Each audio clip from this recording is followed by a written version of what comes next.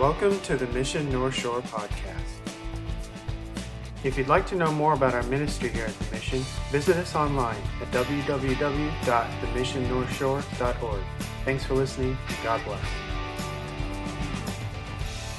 Let's turn in our Bibles to Luke chapter 2. Again, just to reiterate what Butch was saying about Christmas Eve, you guys remember there's one morning service and one night service. What time is the morning service? 9. Okay. You show up at 8, you're good. You're just an hour early. You show up at 10, you're ultra late. And that one's going to be a cakey choir and more kid geared, or at least in the sense that we're going to have children's ministry as usual. I assume that more of the families will probably come to that first service. And then the night service is going to be more of a worship night type of an atmosphere. The kids will be in here. I'm sure some people will come to both. Some will pick one or the other. All of the above is good. All right, let's turn to Luke chapter 2. And we're continuing to celebrate our Advent season. And Advent, of course, just speaks of the coming of Christ. And what we're saying during our Advent season is that we want to focus on what Christmas really is, right? And we've talked about in the past weeks how our culture has gotten a little off track here and filled this time of year with a lot of foolishness and things that don't really mean anything. And what we're saying together as a church is we don't want to get into that and get distracted by all of those things. We want to keep Christmas about what it was meant to be about, which is the fact that God sent Christ on a mission to save our souls, right? So we'll read through this text and then we will pray together. As we come to Luke chapter 2, we'll begin in verse 6. And what's going on here is Mary and Joseph have left their adopted hometown of Nazareth, and they have traveled to Bethlehem, where they were supposed to register for a Roman census, and according with the decree of the governor. And so they've headed there to their ancestral hometown. They're both, Mary and Joseph, are of the line of David. David's hometown was Bethlehem, so they have to go back to Bethlehem to register. And that's where we pick up in verse 6 of Luke 2. And it says, while they were there, while Mary and Joseph were in Bethlehem, the days were completed for her to give birth. And she gave birth to her firstborn son. And she wrapped him in cloths and laid him in a manger, because there was no room for them in the inn. In the same region, there were some shepherds staying out in the field and keeping watch over the flock by night. And an angel of the Lord suddenly stood before them, and the glory of the Lord shone around them. They were terribly frightened. The angel said to them, and this is key, do not be afraid. For behold, I bring you good news of what? Great joy. That's what we're talking about this morning, great joy, which will be for all of the people. For today in the city of David, there has been born for you a Savior who is Christ the Lord. And this will be a sign for you. You're going to find a baby wrapped in cloths and laying in a manger. And then suddenly there appeared with the one angel a multitude of heavenly hosts, praising God and saying, glory to God in the highest, and on earth peace among men with whom He is pleased. And so at that moment, the quiet night suddenly bursts into exaltation as all of these angels join the one angel in exalting and praising the Lord. Verse 15. When the angels had gone away from them into heaven, the shepherds began saying to one another, let us go straight to Bethlehem then and see this thing which has happened, which the Lord made known to us. And so they came in a hurry, and they found their way to Mary and Joseph and the baby as they lay in the manger. And when they had seen this, they made known the statement which had been told to them about the child. And all who heard it wondered at the things that were told them by the shepherds. But Mary, she treasured all these things, pondering them in her heart. And the shepherds went back doing what? Glorifying and praising God for all they had heard and seen, just as it had been told them. Let's pray.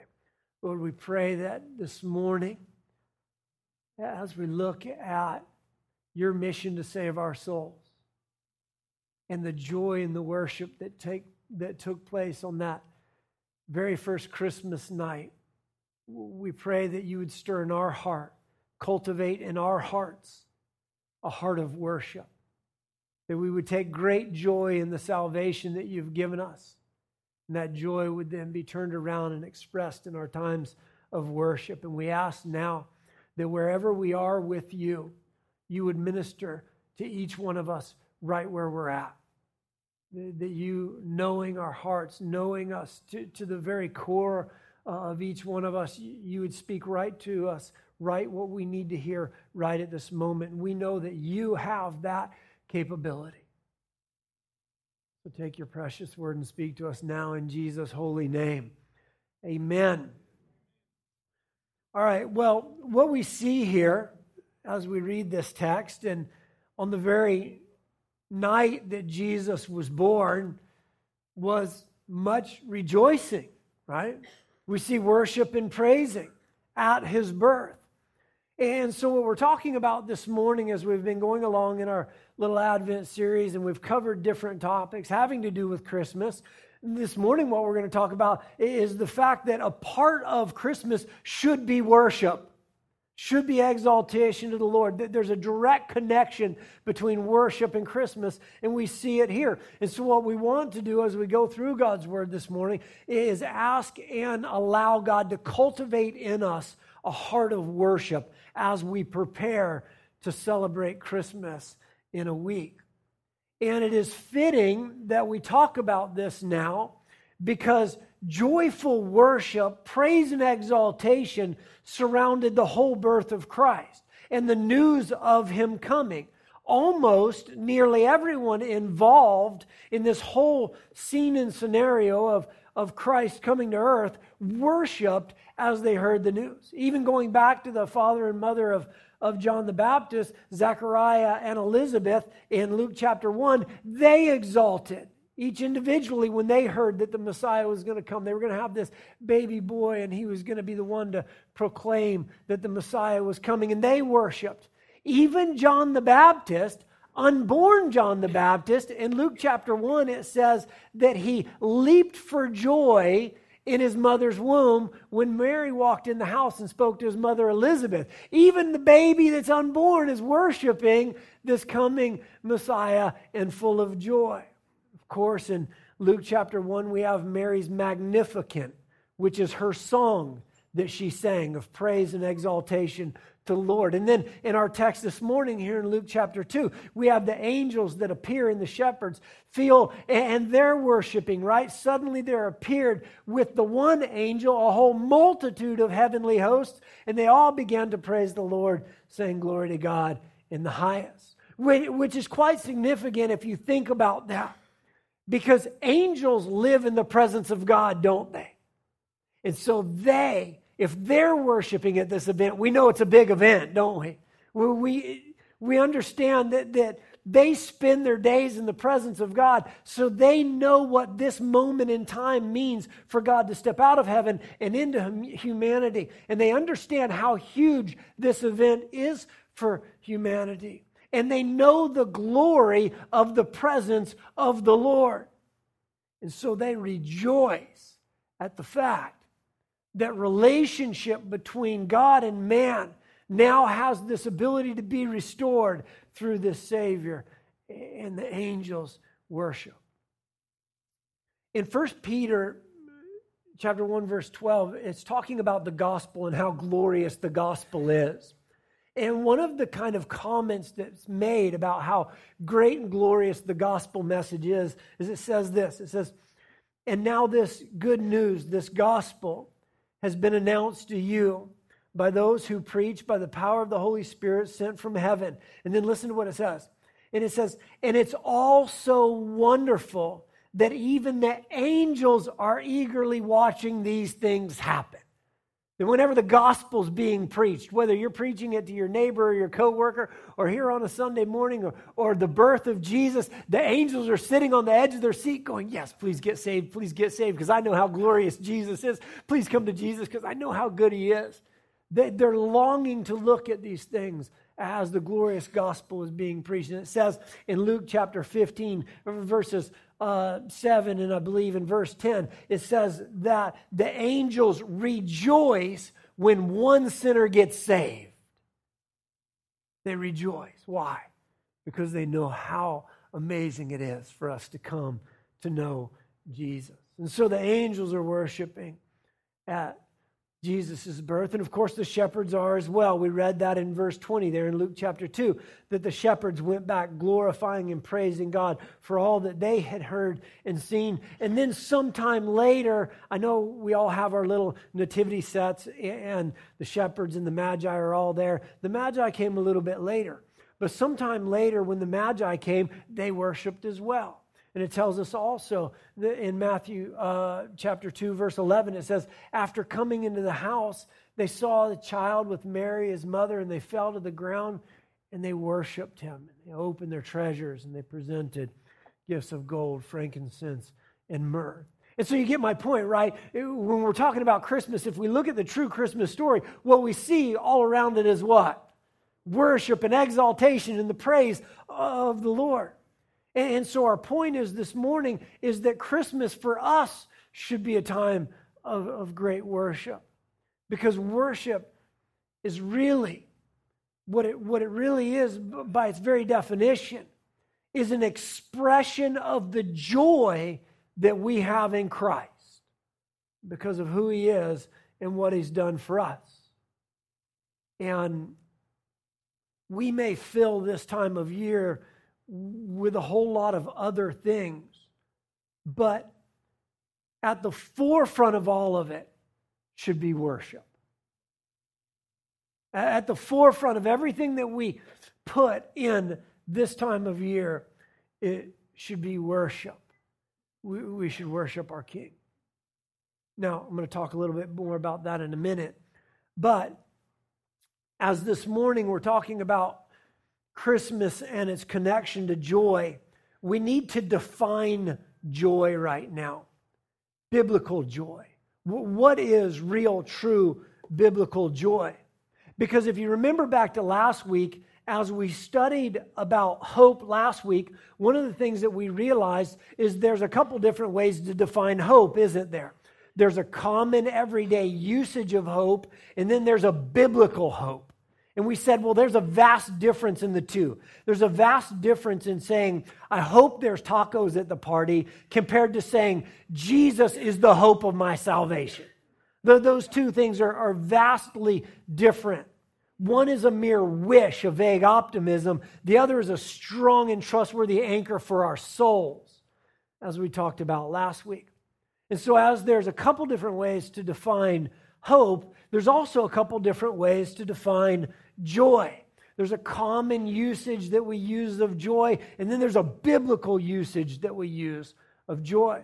And the kind of common, typical dictionary definition of joy goes something like this. It's a feeling of great pleasure and happiness. It's delight, jubilation, or bliss. It's an emotion evoking good fortune. And all of that has to do with emotion, doesn't it? And feeling, and it's kind of surface level sense of happiness that we have. That's kind of how we commonly use joy and how the dictionary defines it. But real joy is different. And what I mean by real joy, I mean biblical joy. While it may cause some surface emotions, it's way, way deeper than that, isn't it? It's not merely a surface level feeling. I think what often happens for us is that joy often gets mistaken for happiness, right? They're two different things. But real joy is not just feeling happy, is it? But because happiness is subject to your feelings, and your feelings are subject to your circumstances, and your circumstances can change quickly. You can be happy one minute and not happy the next, right? An example, you could be having a great day. You could have just surfed like the best waves of your life, come in, got yourself a big fat shave ice, walking down the street, the birds are chirping, the sky's blue. It's a good day and you're happy, right? And you trip over the curb. You drop your surfboard and you ding it. You stub your toe, you drop your shave ice, your keys go down the storm drain. You're not happy anymore, are you? But did you lose the joy of your relationship with the Lord? No. Two different things, aren't they? You didn't lose the joy that's in your heart from knowing Jesus. See, happiness is fickle. Joy is deeper than that. It's something that transcends your circumstances. It's something that's an anchor for your soul. That's why Paul would write in the book of Philippians chapter 4, verse 4, he would say, rejoice in the Lord always. Again, I say rejoice. He said always, in every circumstance, there should be this ability to rejoice because our joy is deeper than our circumstances. And Paul was actually writing that from a jail cell in Rome. His circumstances weren't great. In fact, they were quite bad. But he still wrote and said, be joyful and rejoice always. Because biblical joy, it transcends our feelings, based in more than our circumstances. And so then it is entirely possible to go through incredibly difficult, tough times and still have joy in your heart. It's still entirely possible to go through very, very difficult circumstances and still be experiencing the joy of the Lord. I recently heard a story, it's a true story, of a Christian man, brother in the Lord, who was suffering from brain cancer and all of the horrible treatments that come along with it, right? All the sickness from all the medications, all the side effects, and all the horrible things, and he was in the hospital and having a very, very hard time. We'll call him Mr. Jones for the sake of the story. And a nurse came along and wrote in his chart, as she has to watch over him and see how he's doing. They watch out for their mental stability too, in case they need to call somebody if somebody's suicidal, or, you're going through a lot of stuff. They're pumping you full of a lot of drugs. There's a lot of things that can go wrong in this deal, and the outlook's bleak when you have something as bad as the brain cancer that he had. And the nurse wrote in his chart as a critical comment that Mr. Jones is inappropriately joyful. Inappropriately joyful. Because her view of his joy was not appropriate to his circumstances. But see, we know something, don't we? That Christian joy is different. It's unique, isn't it? Because it's a joy that's attached to our eternity. It's a joy of salvation. Christian joy is not dismantled by tough circumstances, difficult and tragic things. Christian joy rather takes those things head on because it's based in the objective reality of who Christ is and what He's done, and not in the subjection to our feelings. Now, here's where we connect joy in our Advent series to our past couple of weeks. There's a progression to this Advent thing. If you remember, 2 weeks ago, we began talking about all the faithful promises of God, right? And that Christmas is a promise of God, and that God is faithful, and that He's proven Himself faithful by keeping all of these amazing promises that He gave. We call them prophecies, all these prophecies that He's made, and He's never failed on a single one. We talked about that 2 weeks ago. And that His faithfulness is proven true. And that His character is proven noble. And that His grace has been proven extravagant. And that His love has been proven immeasurable. He promised a Savior, and He did what? Gave us a Savior. He is faithful. Of course, we read 1 Peter 1:18 at that time, and we said, for you know that God paid a ransom to save you from the empty life inherited from your ancestors, and that ransom was not paid with mere gold and silver, but with the precious blood of Christ, the sinless, spotless Lamb of God, and God chose him as your ransom long before the world began, right?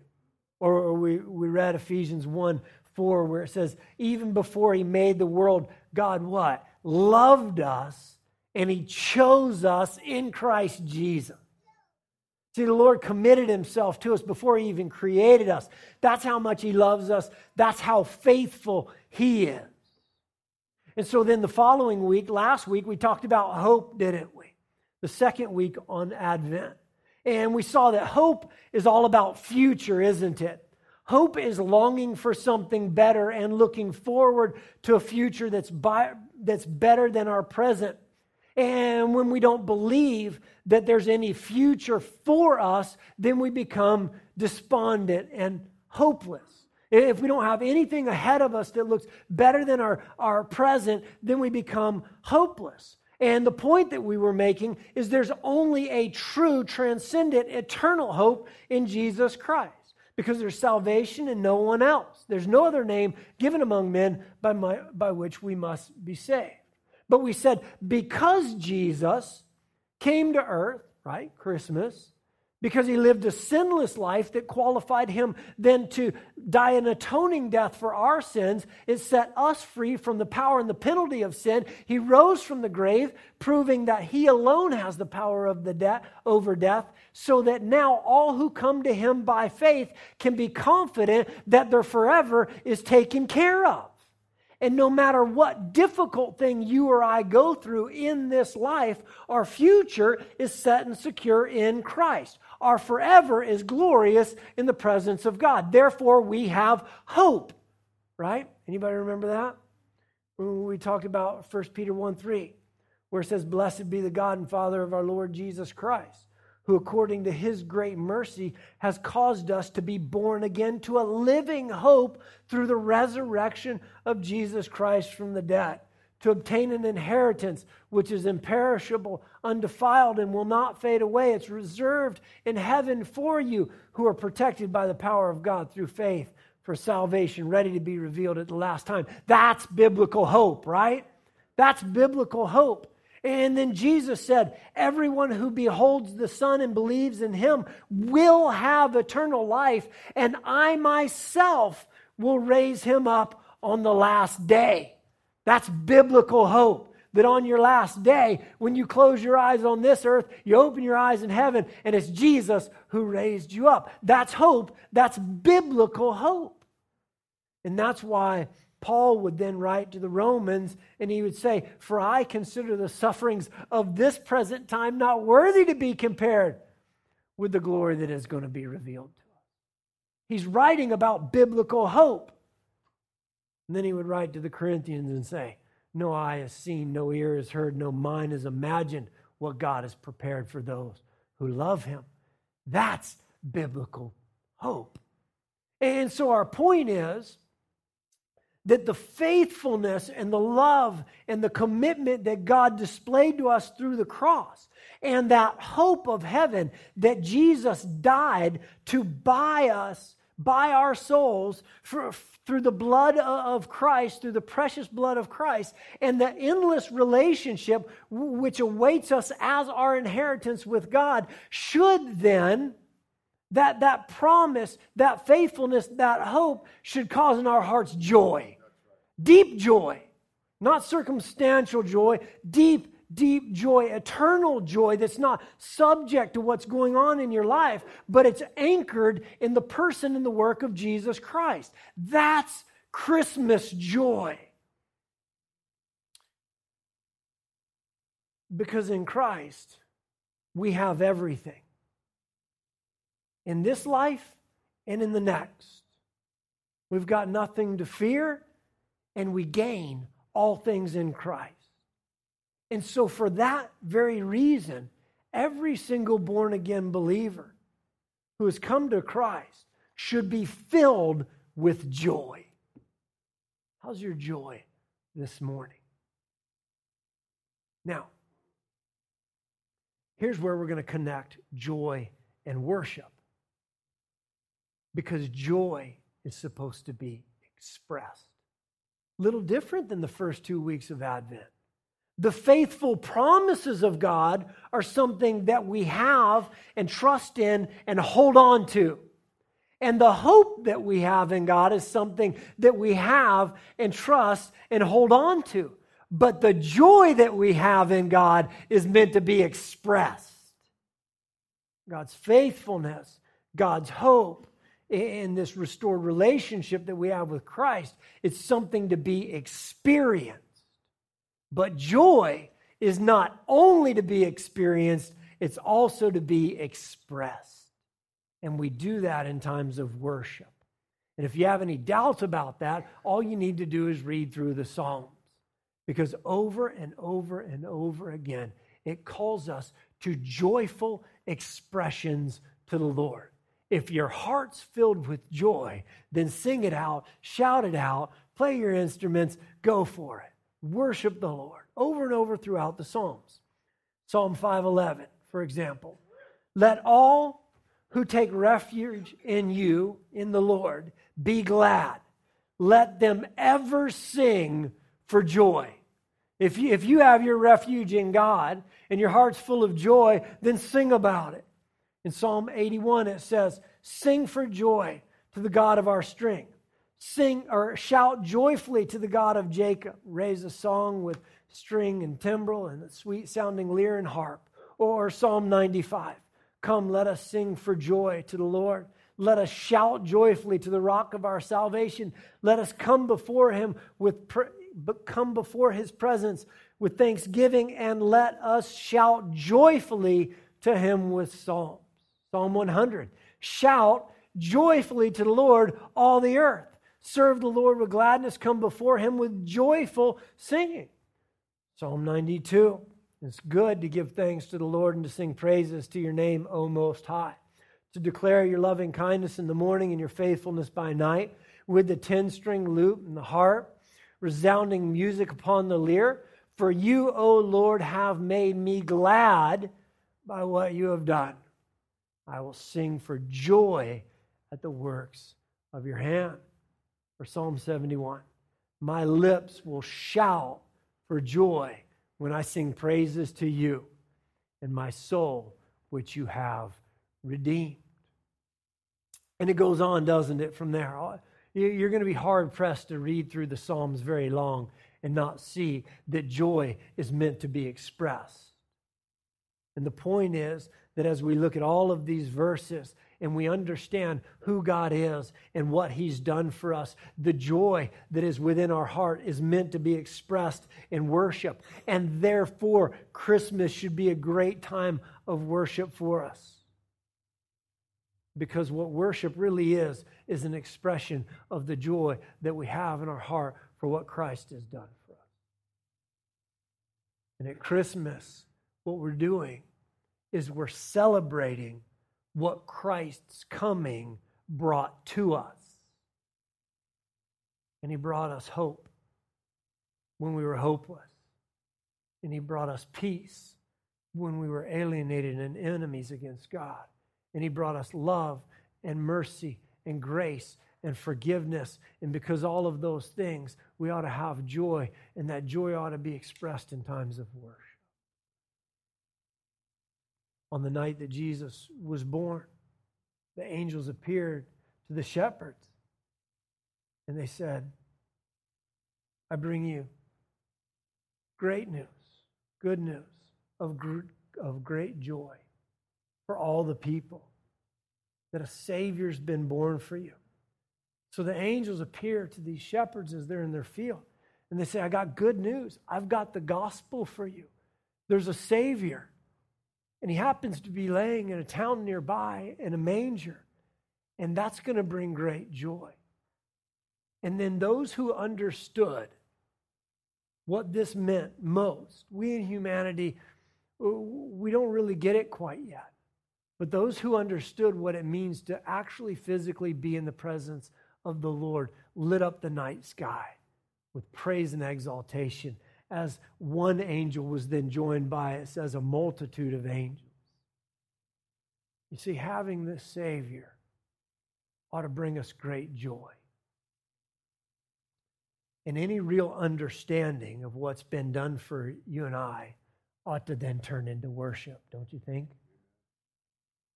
So Christmas, it's truly the fulfillment of God's faithful promises. It's all about the hope, but it's also all about the joy.